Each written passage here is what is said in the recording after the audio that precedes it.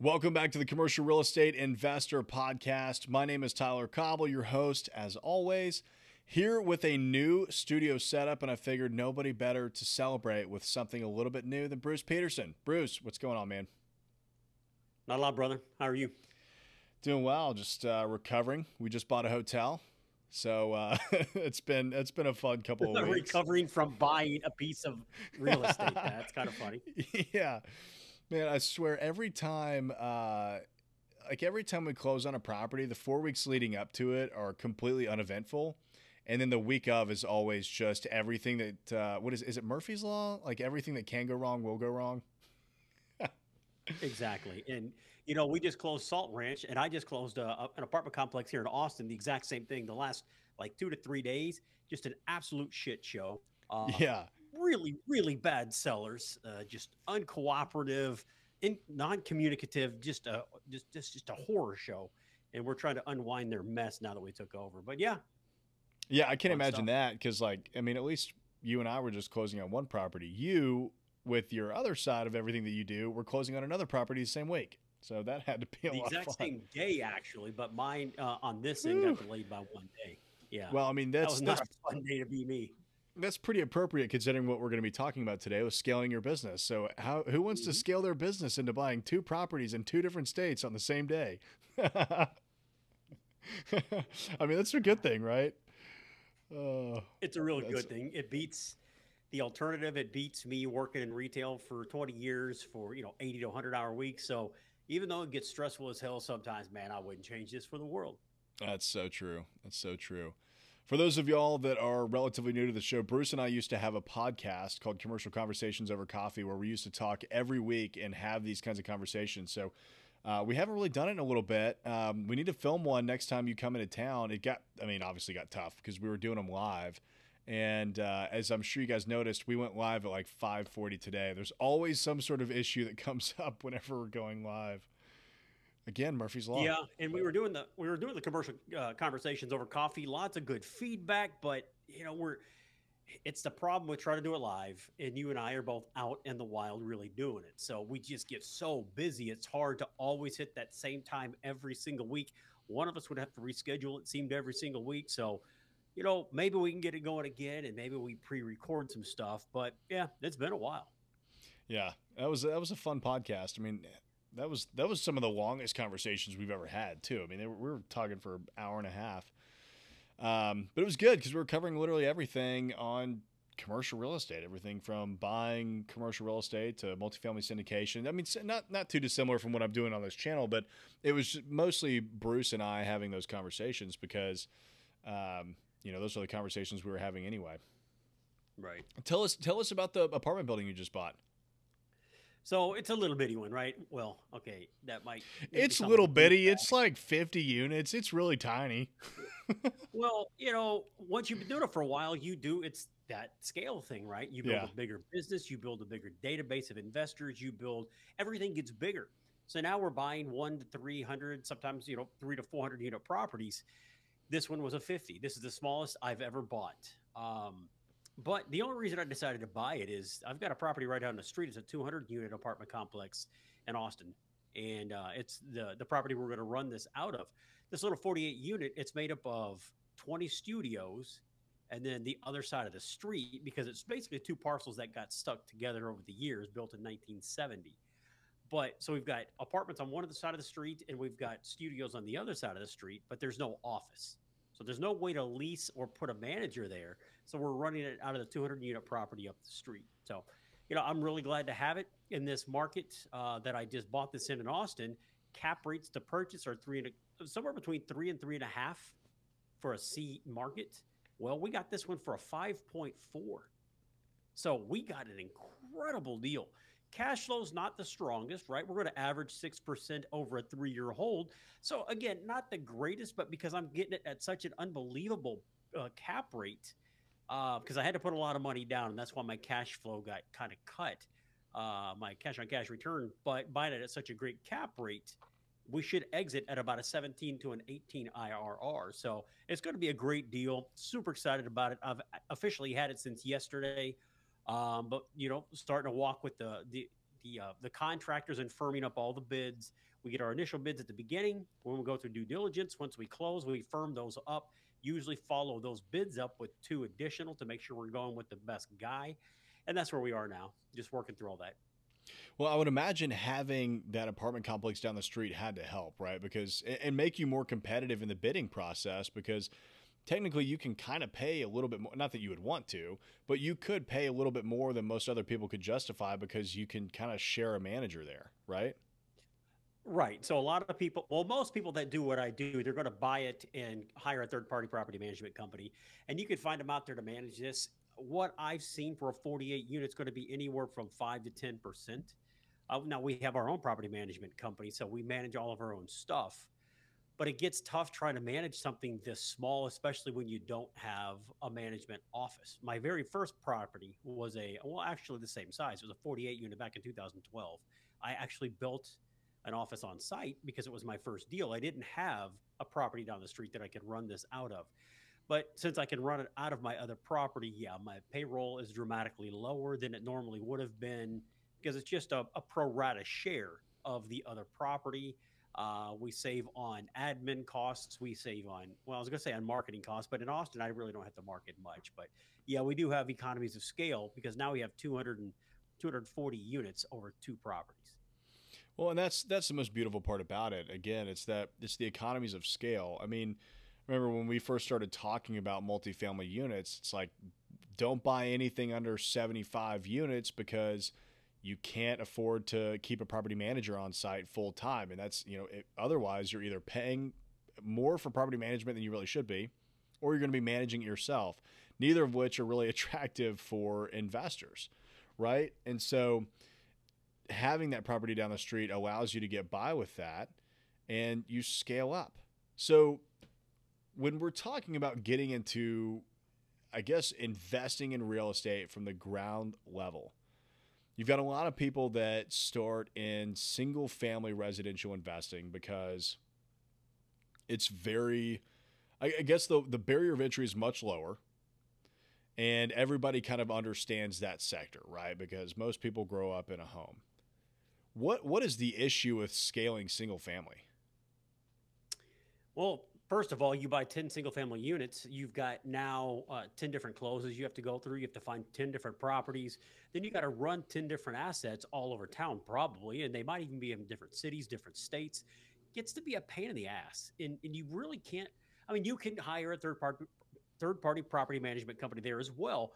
Single family is usually going to be 8 to 12% of the rent, right? So you're going, if it's 10% of the rent, you're going to give away 1.2 months of rent to somebody else, not profit, but of rent. That's going to be 3 to 5 months of your profit. That's crazy, right? So it's just a totally different world. So I try to tell people, start where you have to start, but get to buying some real estate, some rental real estate. It can be the foundation of your portfolio, but you got to get to commercial, which is what multifamily is. But you got to get to commercial as quickly as you can. And so part of that growth, a lot of people that I talk to are investing in single family rent homes. They're doing duplexes, tris, and quads. Those are still technically single family. They're trying to figure out, okay, I'm doing this. I'm beating my head against a wall. I'm driving myself to death all over town. This is tough. This is a lot harder than I thought it was going to be. How do I make this a business? So now I have created a course that teaches you how to take what you've learned in real estate investing and basically just scaling that larger. Instead of buying a couple of single family rent homes per year, I'm going to show you exactly how to buy a 100-unit apartment complex or a 50-unit apartment complex. 50 doors and one transaction under one roof instead of 50 houses that's probably going to take you 5 to 10 years to buy, if not longer. So I teach people how to do that through something called a syndication. Bring a lot of people together in this deal. You have one operating partner, basically people call it the GP, and then you have a lot of silent investors called limited partners. So I teach people how to do that now. And in fact, I've got a workshop coming up in Austin in October 8th and 9th at the Domain here in Austin. And we're going to take 2 days and teach people step by step for a very reasonable price exactly how to do this. My online education will teach you quite a bit. My book will teach you quite a bit, but still there's no back and forth. There's no questions and answers. This is what I'm figuring, what I'm finding in the market, Bruce. How do I do this? How do I do that?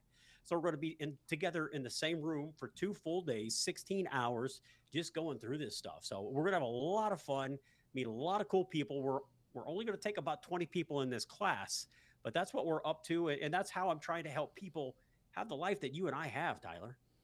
Yeah, I personally went to the school of Petersen, one might call it, a few years ago because Bruce basically started mentoring me. I had no idea what syndication was, so I mean I had grown up in a development company that self-funded basically all their deals. They had all the capital in house, put down the equity, got debt from a local lender, and that was how we did all of our projects. So when I was growing up as a baby commercial real estate broker, I had no idea you could just go out and raise capital from friends and family or whatever, or other accredited investors to put these deals together. So Bruce, I mean, obviously, like, look, what was let's use your 48 unit property as an example of scale, right? Because if I'm a relatively new real estate investor, let's say I own 3 single family homes, right? Like I'm just kind of starting to get into it.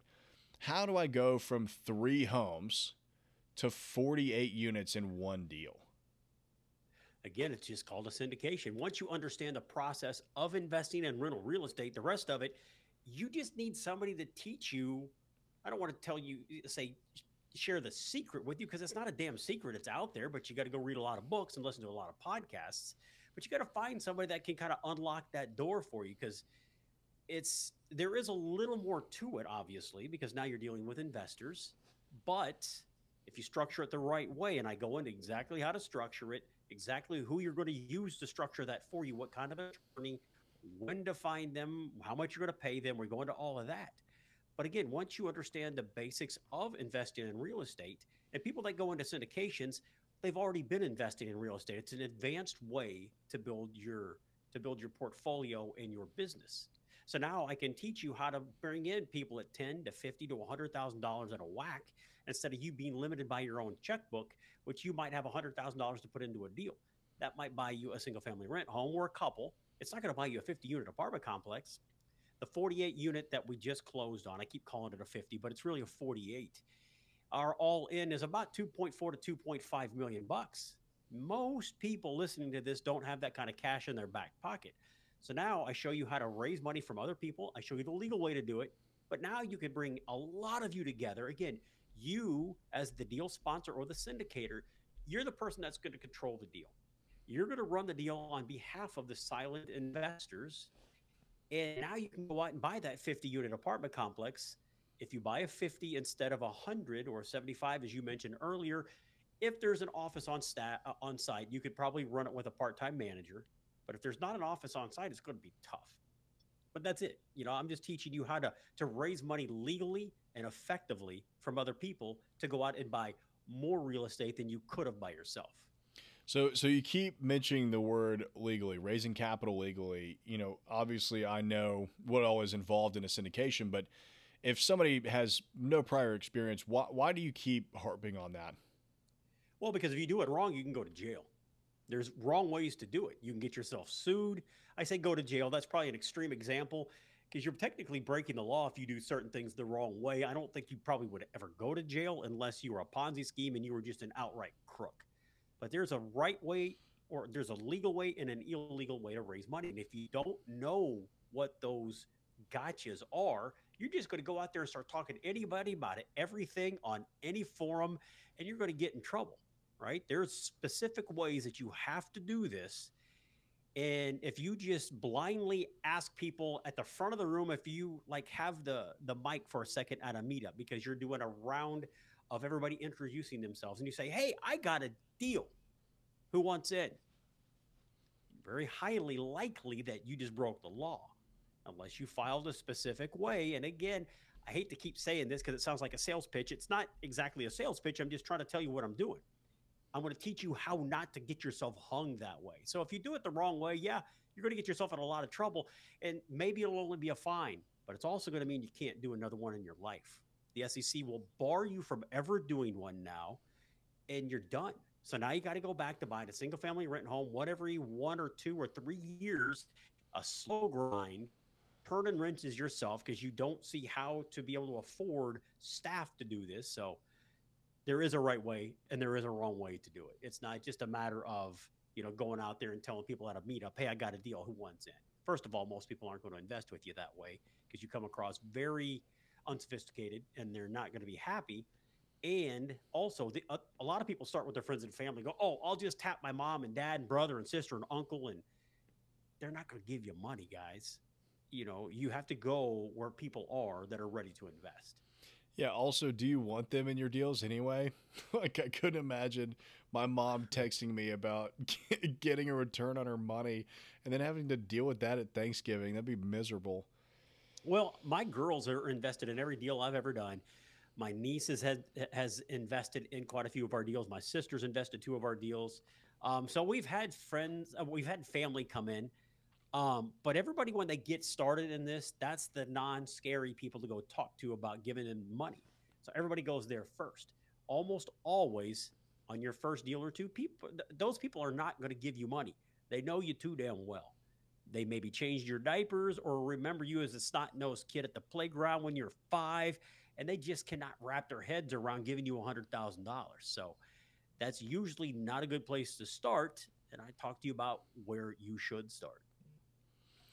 Yeah. So I think there's a couple of points that, I mean, because it wasn't too long ago that I was like the target audience for what you're doing, right? Where it's like, man, I don't know really how to get there.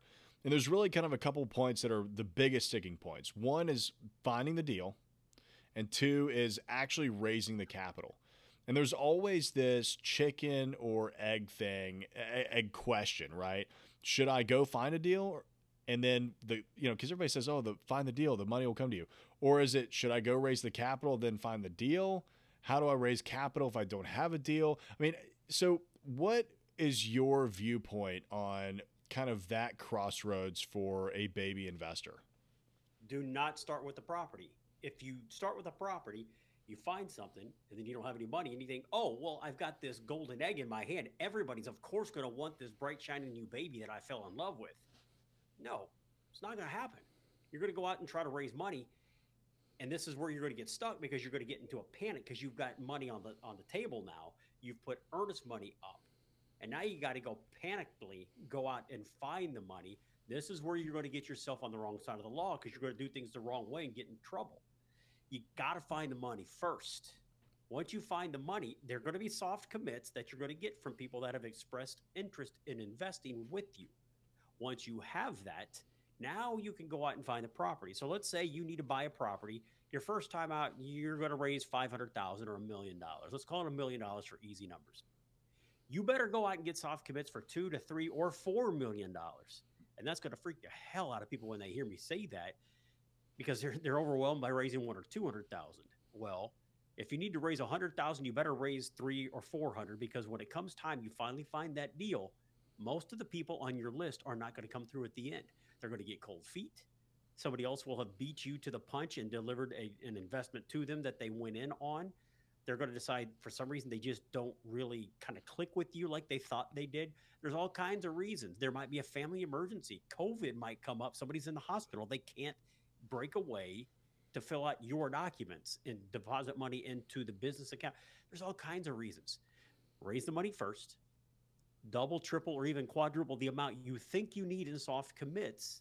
That way, when you take a deal to these people, you have enough extra people sitting there that you can afford some people to drop off.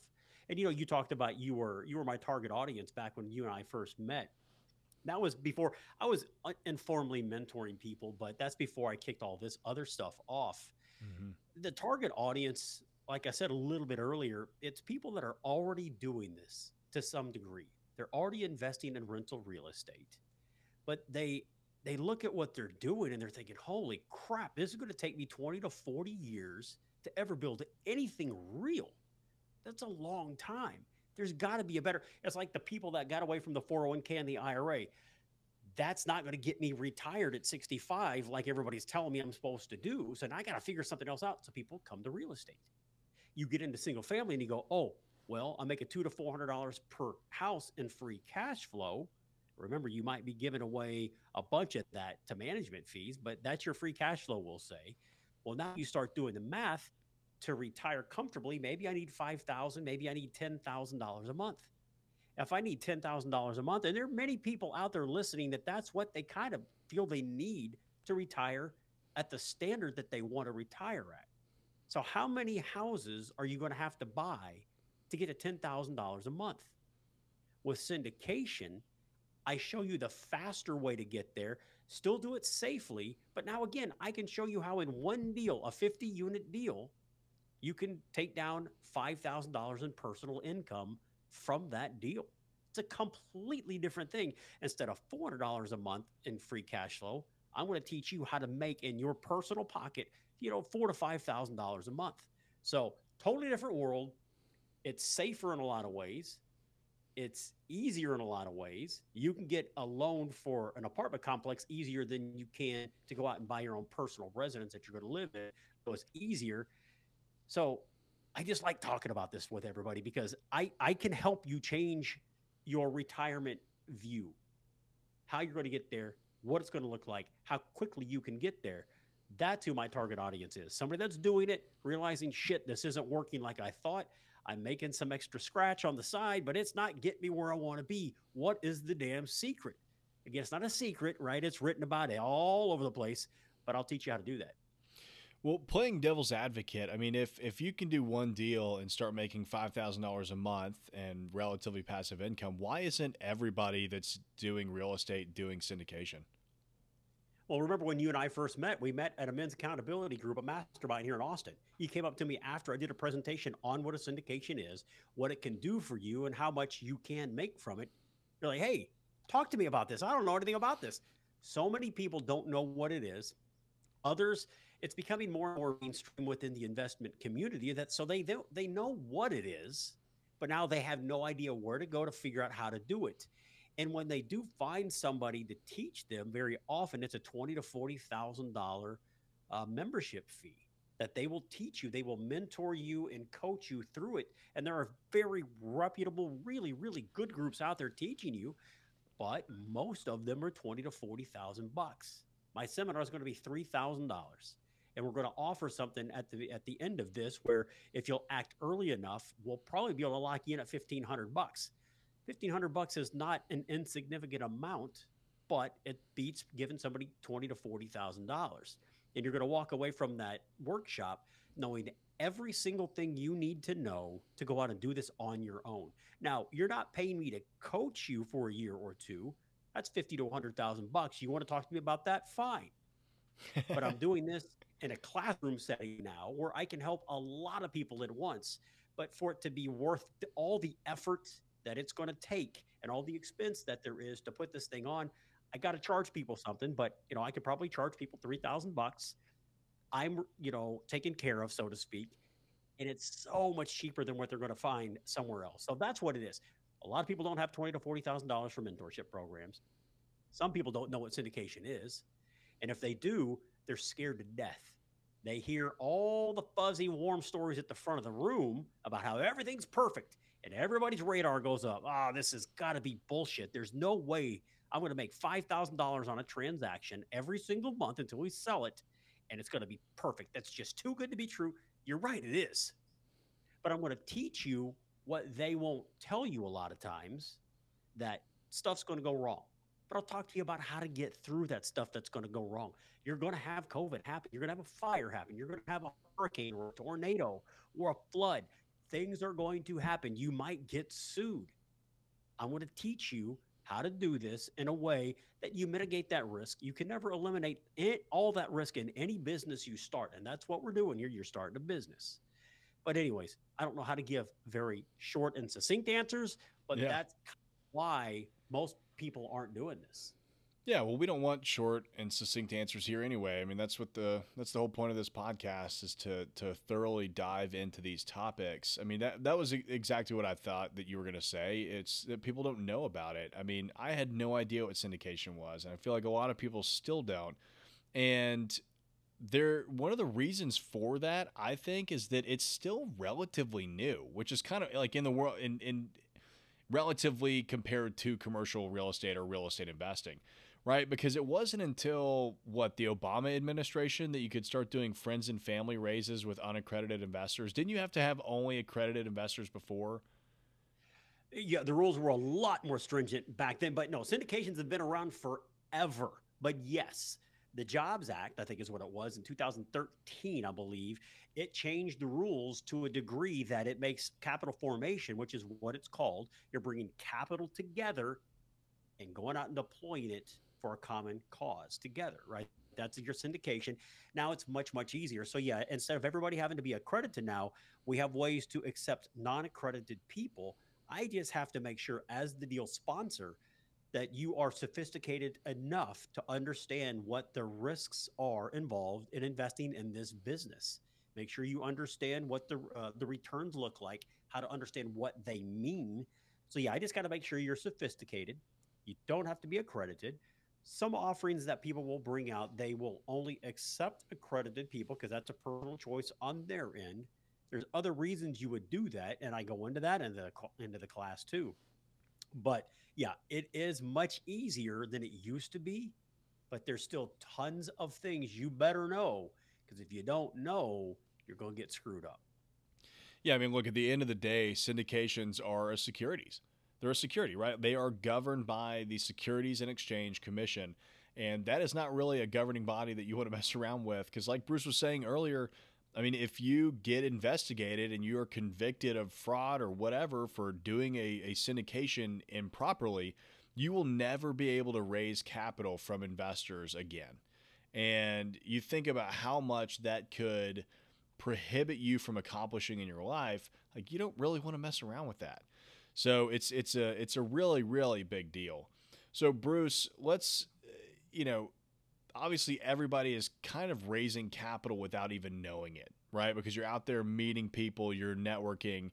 I mean, what's the proper approach when you start thinking about getting into syndication to building up those soft commits? I mean, do you just send out emails to everybody? Do you text everybody? Do you set up meetings with them and say, hey, I just want you to know what I'm doing? Are you actually asking for a number commitment? I had a buddy who, every single person that he would run into, he would say, how much would you like to invest in real estate? And he would get a number from them right there. And I think it's a little bit obnoxious, but like, it worked. Like, he very quickly figured out, okay, this person's interested in real estate or they're not. So, I mean, what's your advice there? Well, but that's a good point too. It worked for his personality. It Yep. might not work for everybody, but I mean, there's really nothing wrong with that. You just got to be careful how you go about it. The safest way to do it: meet people at meetups or real estate conferences, and just strike up a general conversation during a networking event. Hey, what do you do? I'm a syndicator. Oh, hell, I just want to passively invest. Well, here's my business card.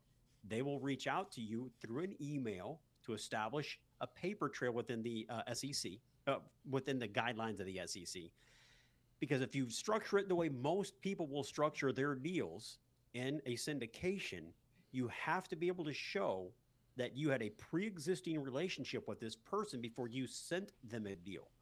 Not before you let them give you money, but before you even send them the deal, you have to have a pre existing relationship, and you need to make sure they're sophisticated. So you got to get to know them a little bit. That was the Jobs Act, right? There are ways around it. Again, I go into that. But for the most part, the Jobs Act allowed you to raise money from different people than you previously could have, but there are very strict rules around how you can do it. You have to know them. You have to make sure, you have to feel that they're sophisticated and be honest about it. Because if they're not sophisticated and you go mentally check a box, oh, yeah, they're sophisticated. But if they're really not, it's going to create a pain in the ass for you and your business. So don't just make stuff up, because they're going to hound you after you get into business together. They're not going to understand any of the terms. They're going to get nervous when things don't go perfect. So make sure they're sophisticated. Again, you have to have a pre-existing relationship. So, they send me an email, say, hey, man, I met you at the meetup last night. Thanks for, spending some time with me. I'd really like to see the deals that you're working on in the future. If you can add me to your list, great. If you don't mind, take a couple seconds, schedule a phone call with me, Here's a link to my calendar. Then we'll have a 15 to 30-minute phone call, and I want to get to know them. We'll probably see each other at the meetup again. So we start to establish a rapport and a relationship. If I meet the guy at or the lady at the meetup, when I have a deal, totally fine. I just can't send them that deal the next day because I didn't have a relationship with them before I sent them the deal. Well, I met them yesterday. Okay, just meeting somebody is not a relationship. Think about it, guys. Be realistic. That's not a relationship. You met somebody. Now you need to work maybe over a couple of weeks, a couple of months, whatever it takes to get to where you have a relationship. So meet those people, but they'll have to come in on the next deal. That's why if you're going to syndicate, you got to start raising money right now. And what I mean by that, forming those relationships right now. So that way, when you do finally have a deal in 3 to 6 or 12 months, you send it to these people, you've had ample time to develop a relationship with them. Yeah, that way there is no gray area there at all. It's very black and white. You had the pre-existing relationship. You're good to go. So, Bruce, let's say now you're comfortable. You feel like you've got enough relationships to where you could raise $2 to $3 million. Maybe you can acquire a 40 to 50 unit property. How do you go about finding the deal? Because multifamily is a bit of a different world, right? It is. And everybody says, most of the podcasts that I'm on, well, obviously, you find all your deals that are deeply distressed, deep value add, and you're getting off market deals and pocket Never listings. happens. No, that's not how I'm buying things. It can happen when you're buying multifamily starts at 5 units. It can happen with 5 units, right? Because that's a very unsophisticated seller, a mom and pop, as everybody calls them. They're very unsophisticated, and they will respond to you calling them on the phone. If you catch them at the right time and they are ready to sell, they'll respond to that. You call me and want to buy my 300-unit apartment complex in Austin, Texas. I'm not going to hang up on you. I'll be very polite. I'm not going to do that. This is a business for me. This is not my little side hustle. This is an absolute business for me. So when it's time to sell, I know when it's time to sell, and I will list it with a broker because the broker will have connections to hundreds of people across the nation, and sometimes they'll cross the world. So why am I going to take a phone call from Junior saying, hey, I'd like to buy your apartment complex? No, I'm going to put it out. Well, let's put it this way. I might sell it to that guy that cold called me, but you're going to pay an obscene premium. Because if I'm not going to list it formally with a broker with hundreds and hundreds and hundreds of contacts in his Rolodex or her Rolodex, there's got to be a premium for me to forego that bidding process, that feeding frenzy. It's got to be worth it for me not to market it, right? Yeah, because you've got to go to your investors and you've got to be able to prove to them that you did something that was in their best interest, right? Which typically taking the property to market, getting the highest and best offer is that. Right. So if I think the property's worth $10 million and you want to buy it from me off market without me marketing it, you bet your ass you're going to pay 11 or more.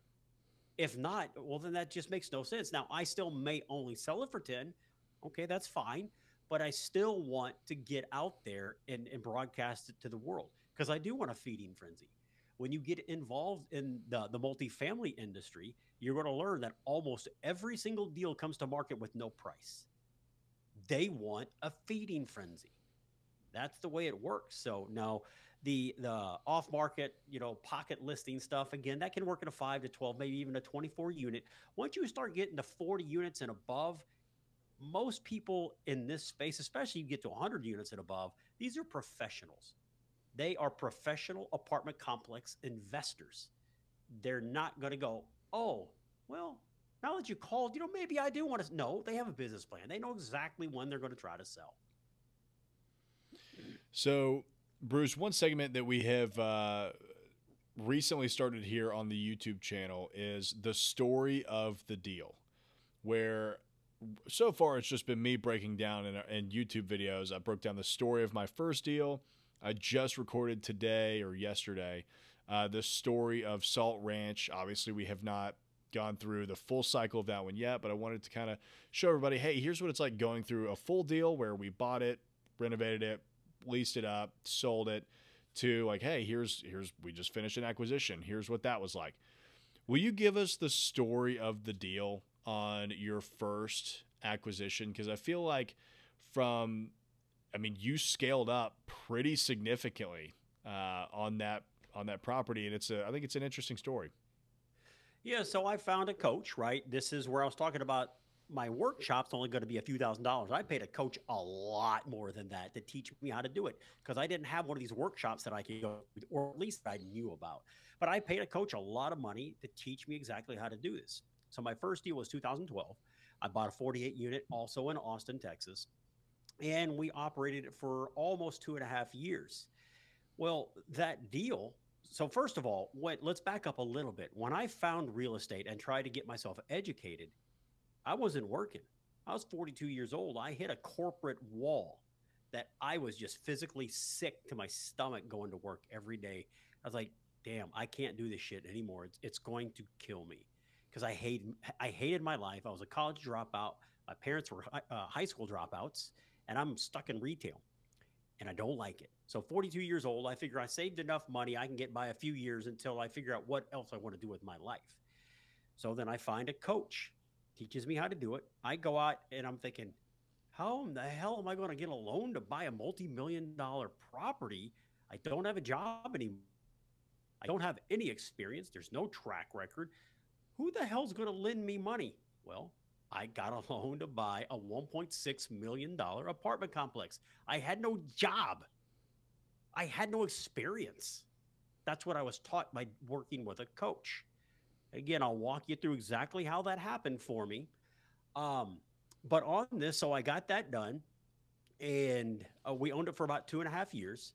We sold it. The business plan on this, I told everybody it's going to be a 5 to 7 year hold, is the projected hold period. Projected hold period. At the end of the second year, I said, guys, I think we should sell because the Austin market had really started to explode in 2013 and 14. And one of them was kind of a holdout. So I had 14 investors and myself. One of the 14 was kind of a holdout. I was like, man, look, we bought this for cash flow. That was the idea. That's what this is all about. Why are we selling our income stream? You're right. We bought this for cash flow. But let's think about this. If I sell this property at what I think I can sell it for based on brokers I'm talking to, I'm going to give you 9 years of cash flow in one transaction. And they're like, oh, hell, I never thought about it that way. Exactly. Now, yes, we do have to figure out a way to redeploy that money or our income dries up. But I tripled investors' money, limited partners, silent investors. I tripled their money on that first deal. That first deal for me, I invested $115,000 in my first deal. It was very important for me with no experience, no job, no tracker, nothing. These people are taking a chance on me. It was important for me to be the biggest investor in my first deal. It's not written anywhere that you have to, but it was important for me. So I put 20% of the deal myself up, which was $115,000. When I sold, I had enough money now to fund my personal stake in my next 2 syndications. So that very first deal that I did funded a total of 3 deals. Made 1 investment, ended up buying 3 apartment complexes. Amazing stuff. Now, yes, part of it's because the Austin market got hot on us, and we were fortunate there. We did a pretty good job of it because I listened to my coach while we owned it. But the point is, you probably won't have that happen very often, if ever. But just get out there, hit some doubles and some singles, and every once in a while you'll have something weird like that happen. If you are in single family, that's not going to happen. You know, you might make 20 to 30%. Even if you double your money in a house, well, now you can buy a few more houses. I went and bought 2 more complexes. My second purchase was 120 unit from that 48. My third purchase, all funded from that same initial investment because I'm a syndicator. I syndicate other people's money to the deal. I went from 48 to 120, then I bought a 256 unit apartment complex third time out. All on that one investment. Can't do that in a house. That's pretty remarkable. I've got a whole bunch of other questions about that, but Arthur is jumping in the live chat. He's asking, have you ever heard of the NACA program, NACA program? No, don't know what that is. I haven't either. Arthur, if you could explain it in the live chat, I'd be happy to obviously read that off and we can discuss it. So Bruce, how did you find that deal? Broker. That's really what it was. My coach, you know, I paid to work with a coach. Well, this coach had connections. So she put me in touch with all the local brokers, and it was just an email that came across from one of these brokers that said, "Hey, got this deal on the market. You know, call for offers is at this point. Price to be determined by market." Of course, again, it wasn't priced, but I just reached out to him and I said, "Hey, I'd like to tour the property." I talk with my coach and say, "Hey, I'm going to go tour the property." My coach says, "This is what you need to ask. This is what you need to look for." So, again, I paid that coach a ton of money, but it was worth it for me, right? So that's how it was. It was a marketed deal. I've had a few deals given to me by brokers as an off market or a pocket listing. I've never bought one though, for the same reason I said that I would charge a premium to not list it. Well, they wanted a ridiculous amount of money to bring it to me off market. Well, that's great because I have first crack at it. You can look at it as right of first refusal, although they usually have 3 to 5 of their top buyers that they're going to send it to and see if anybody wants it before they market it. It just never worked out that way for me. So I found every one of my deals as a publicly marketed deal by a major brokerage locally. That's crazy. It's funny how different multifamily is from commercial because almost, I guess, yeah, every single property that we've acquired this year, it's $28 million of the real estate was all off market, Yep. which is just it's crazy how different that is. So your investors, where did your investors come from? I've got a hole in the backyard. I lift up the lid and they're just sitting there waiting. No, I'm kidding. So Wouldn't what that I be did, nice? I grow them in my backyard. I got special fairy dust. But no, I just started going to meetups and real estate conferences myself back then and meeting everybody I could meet. Networking is very painful and it's not easy for me, but I knew what my goal and objective was. It was to buy an apartment complex. And I had to get over being scared to death to talk to people. I was a dude that would go to a club at 25 years old with my buddies and I'd sit in a corner by myself because I don't know how to talk to people. I don't know how to network and mingle with people. It's tough in this industry if that's your personality type, but I'm living proof that my personality type, I'm great here, I'm great on stage, but if I have to go work a cold room, God dang, I struggle doing that. But I kept forcing myself to go to all those things. And then I got smart. I thought, okay, I'm going to all these meetups and I'm going to all these real estate conferences and I'm meeting some prospective investors. It's going pretty well. But then I thought, I'm going to start my own meetup. And it's really before I even kind of knew what meetup was because this was 10 years ago. It was around, but I didn't go through the meetup.com website or anything like that. I just started meeting people at these other events that I would go to, say, "Hey, let's meet for coffee at Starbucks every Wednesday at 6:30 p.m. when everybody gets off work." Great. So slowly, it was just me and one other guy that started, me and VJ. About 3 years later, that list had grown, that mailing list had grown to 200 or 300 people.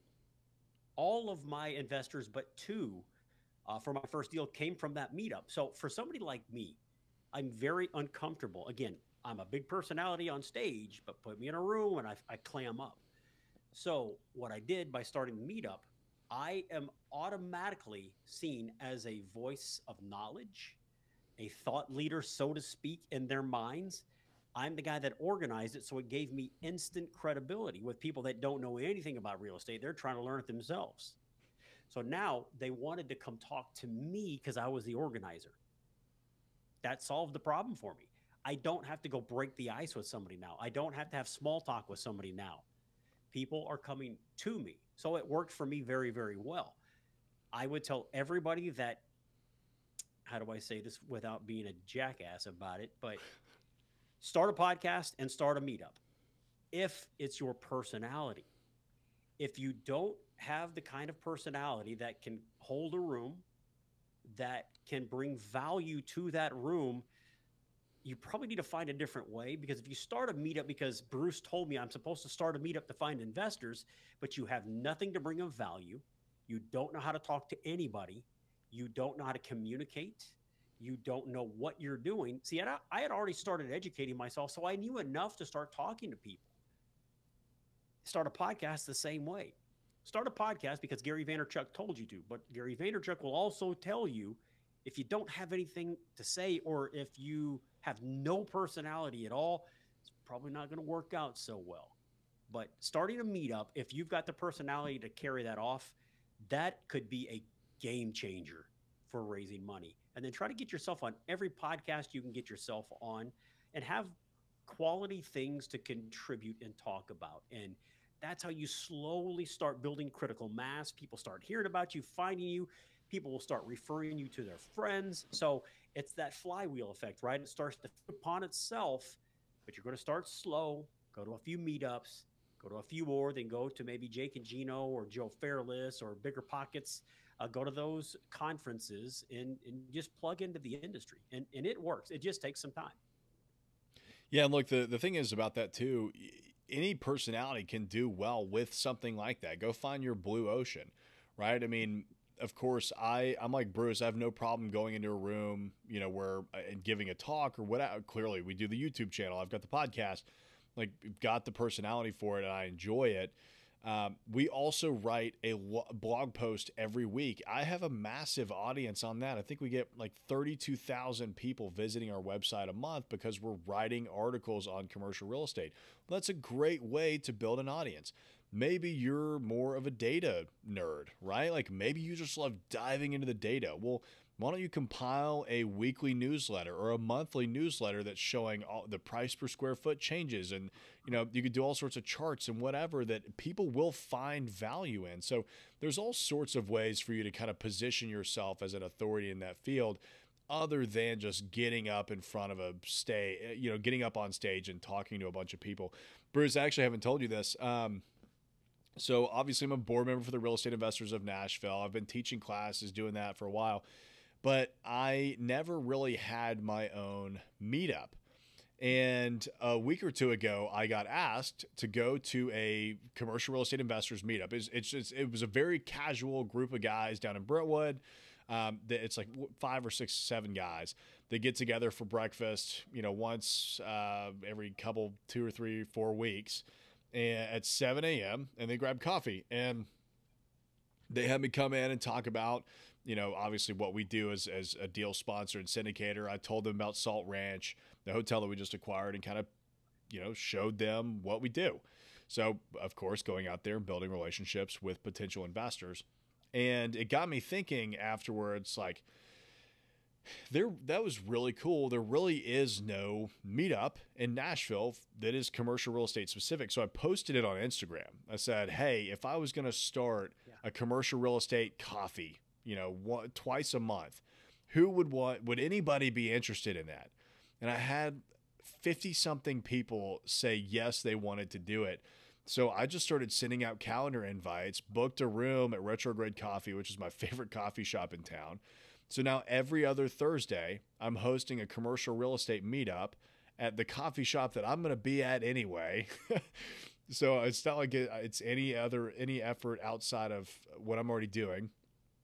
And there's nothing prepared. It's literally hey, this is just a casual conversation for people who are interested in commercial real estate. Show up and let's talk.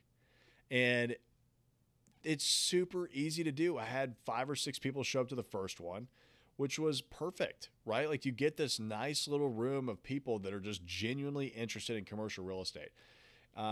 So there's one option for you there. I mean, just go find a group of people like Bruce started with VJ.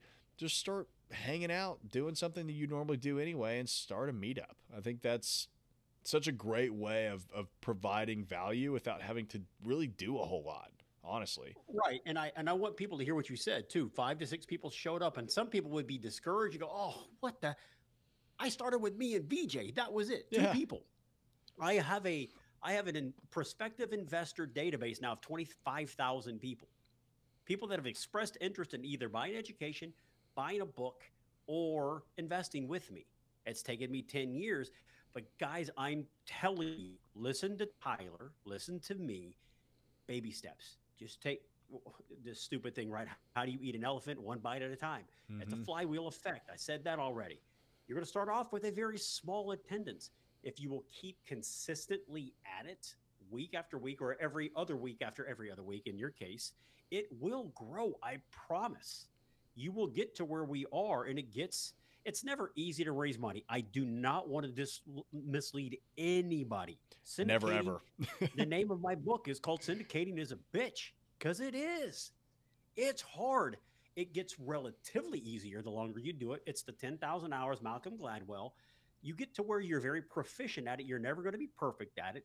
Cash raises will never be easy unless you have just one dude with $43 trillion and he said, I'll fund every deal you ever do. There might be 1 out of 4 million people listening to this that's going to happen for, right? So you just got to put in the time and the effort. It's not going to happen for you overnight. Um, but it's totally doable. Again, I'm a college dropout. Parents are high school dropouts. I was in retail and I had no experience. And you and I are doing pretty damn well for ourselves. And we didn't go through some real estate program and get a master's, from Vanderbilt or for Texas A&M. We just got out there and started busting our ass and meeting people and taking steps, taking another step every day. What can I do today that's going to move me further down the journey of getting to where I want to be? And single family houses, guys, it's very unlikely that's ever going to do it for you. Yeah, and I intentionally made this meetup semi difficult for people to attend because I really only wanted the hardcore people who are very interested and want to contribute to the conversation involved. So it's 7 a.m. in East Nashville. So I mean, you're gonna do this on my dime if you want to come hang out and talk about commercial real estate. But I know that the 5 or 6 people that showed up, they all really wanted to be there, and that was what was really cool to me. So, yeah, if you're listening and you want to come join us, I guess leave me a comment. I'll get you the information. Arthur is saying it's a program in Philadelphia that helps low-income areas with bad credit to be able to get a duplex or a triplex. Yeah, there's a bunch of programs like that across the country. Nashville has one. I actually talked about it last night on our Commercial Real Estate Investor Weekly Update, the news show that we do every week. The housing fund here in Nashville just got a pretty big funding announcement, or just had a big funding announcement from Pinnacle Bank. We're partnering with them. I believe it was $10 million in financing, which is wonderful. They only require people to put, I believe, 1% down. If you qualify, it's 1% down, and then Housing Fund covers the other 24 or 25%. And then Pinnacle Bank, which is a local bank to Nashville, finances the rest of it. So it's a pretty phenomenal program. I love stuff like that.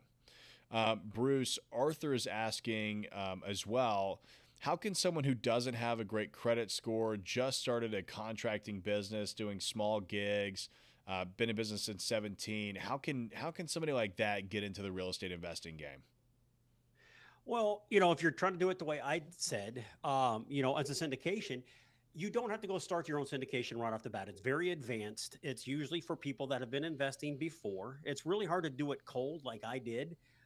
It's not to pat myself on the back, but remember, I paid somebody thousands and thousands and thousands of dollars to teach me how to do it. Right. So, but for most people that are starting out in syndications with no money, maybe not the greatest credit in the world, find some other operator, some other syndicator or deal sponsor that you can contribute to what they're doing. Maybe you perform some back office menial stuff that they just don't want to take the time to do. Maybe you are the communication or the mouthpiece to the investors. Maybe there's something that experienced deal sponsor would allow you to come and be a part of their deal for a small piece of the deal, but just to get your experience. That's probably the best way. These people on late night TV, they're not as prominent as they used to be, but it was, no money, no credit, no job. I can show you how to make $14 billion yesterday. That's probably not going to work for you. You can do this stuff with no money. All right. It's possible. I know people on this podcast that have actually done it. Right. So but most people, it's exceptionally hard to do. And usually when you hear people say, I did this with no money, it's because I put money up, but then I got it all back out. Right. It's very hard for you to do a deal with no money. See if you can figure out a way to get it. Go to all the meetups we're talking about. Go to every meetup you can find and start networking with people. Find somebody that's a deal sponsor that has some track record, and to see what can I do to contribute. Just give me 1 or 2% of the deal. Whatever is fair to you, sir or madam. I just want to be part of it. So now you start to learn behind the scenes. You start seeing how it all works. You start building your own credibility now too with investors because they know you were part of somebody else's GP. That's the way I would do it. Yeah, quick plug. I did a video on that. I think it's like 5 ways to buy commercial real estate with no money down, no or little money down. There are ways to do it. It is exceptionally tough, and honestly, like, find a different way to do it. But I mean, if you just don't have money and there's no other way for you to make money, there are ways. So go watch that video. One thing I will say too, Arthur, is that your personal credit, it matters in commercial real estate, but it doesn't matter nearly as much as it does when you're buying single family homes, because they're basing the loan, yes, off of you as the guarantor, but also, will this asset perform, right? Like, is this asset of value? If I have to come foreclose on this asset, will it be a decent return for the bank so that we can flip it to somebody else, make our money back plus a return? That's really what they're looking into instead of your personal credit score. So, look, I don't have a great credit score, right? Because I paid cash for just about everything my entire life, which royally screwed me. I'm still trying to build my credit, which is crazy. I own over $30 million worth of real estate, and I can't, like, I probably couldn't even qualify to buy a single family home right now. I'm not even kidding, which is ridiculous. It doesn't make any sense, but that's just how it is. Arthur's saying, okay, so find properties and contribute that way can help. Yes, absolutely. I mean, that was how I got one of my first couple of deals done. Like, I went out and found the properties and found somebody that had the experience to partner with. I mean, Bruce and I still do that, right? Because Bruce brings stuff to the table that I don't bring to the table. I bring stuff to the table that Bruce doesn't bring to the table. So it works, right? Like, there's not always just a partnership where you're only going to get a tiny amount just because you're going out and bringing the deals. I mean, kind of the way that Bruce and I split up our GP, I'm happy to share with you guys, is like there's 25%. This is generally kind of what happens. 25% for finding the deal, 25% for back of house, and then kind of 50%, give or take, for the capital raise. So if Bruce brings half the capital and I bring half the capital, well then we're 50-50 partners on that deal. And, things will change here and there. Maybe we'll have another partner that comes in that changes that. But that's kind of, I mean, generally, right, Bruce? That's generally how we structure our GPs. It is. Now, if we bring somebody in that's going to be the head of investor relations and they're going to bring a lot of money to the table, but that's all they're really going to do is be investor relations, have to have a legitimate role in the general partnership outside of just bringing money. That's against the law. That's one of those Right. things that I'll teach you, right? You got to do it the right way. But if they're only bringing money to the table and they're only going to be the mouthpiece and the communication piece back to the investors, a lot of times it's only 20% of the deal. But yeah, that's what we do. You got to find some way, like I said, to contribute, make sure that you're doing it the right way, talk to the right attorneys and get it done. But yeah, Tyler is really good at finding the deals. He's a developer. Talking about bringing in somebody when we don't have all our bases covered. We're doing this unbelievable over-the-top boutique hotel in Nashville. We've never developed a hotel. We've, as a GP, we've done developments, but nothing like this. We found the most qualified, biggest badass boutique hotel designer and operator in literally the entire nation. 5 years in a row, Jordan had the #1 ranked boutique hotel in the world. Oh, I thought it was 5. Okay, 4 years, whatever it is, 4 or 5 years. But again, we don't know how to develop a boutique hotel. We went out and found Jordan. Well, now we've shored that up. We've got back of house, we've got deal flow, we've got investor relations, and now we brought in the most badass operator and designer we could find. So, yeah, don't be afraid to partner with other people. Some people are control enthusiasts, and they're like, "Oh, I got to own all the deal." Well, you're gonna. What I hate all these euphemisms. Don't be that guy. What is it? If you want to go fast, go alone. If you want to go far, go together. But it's true. It's an old African proverb. Yeah. So gather people.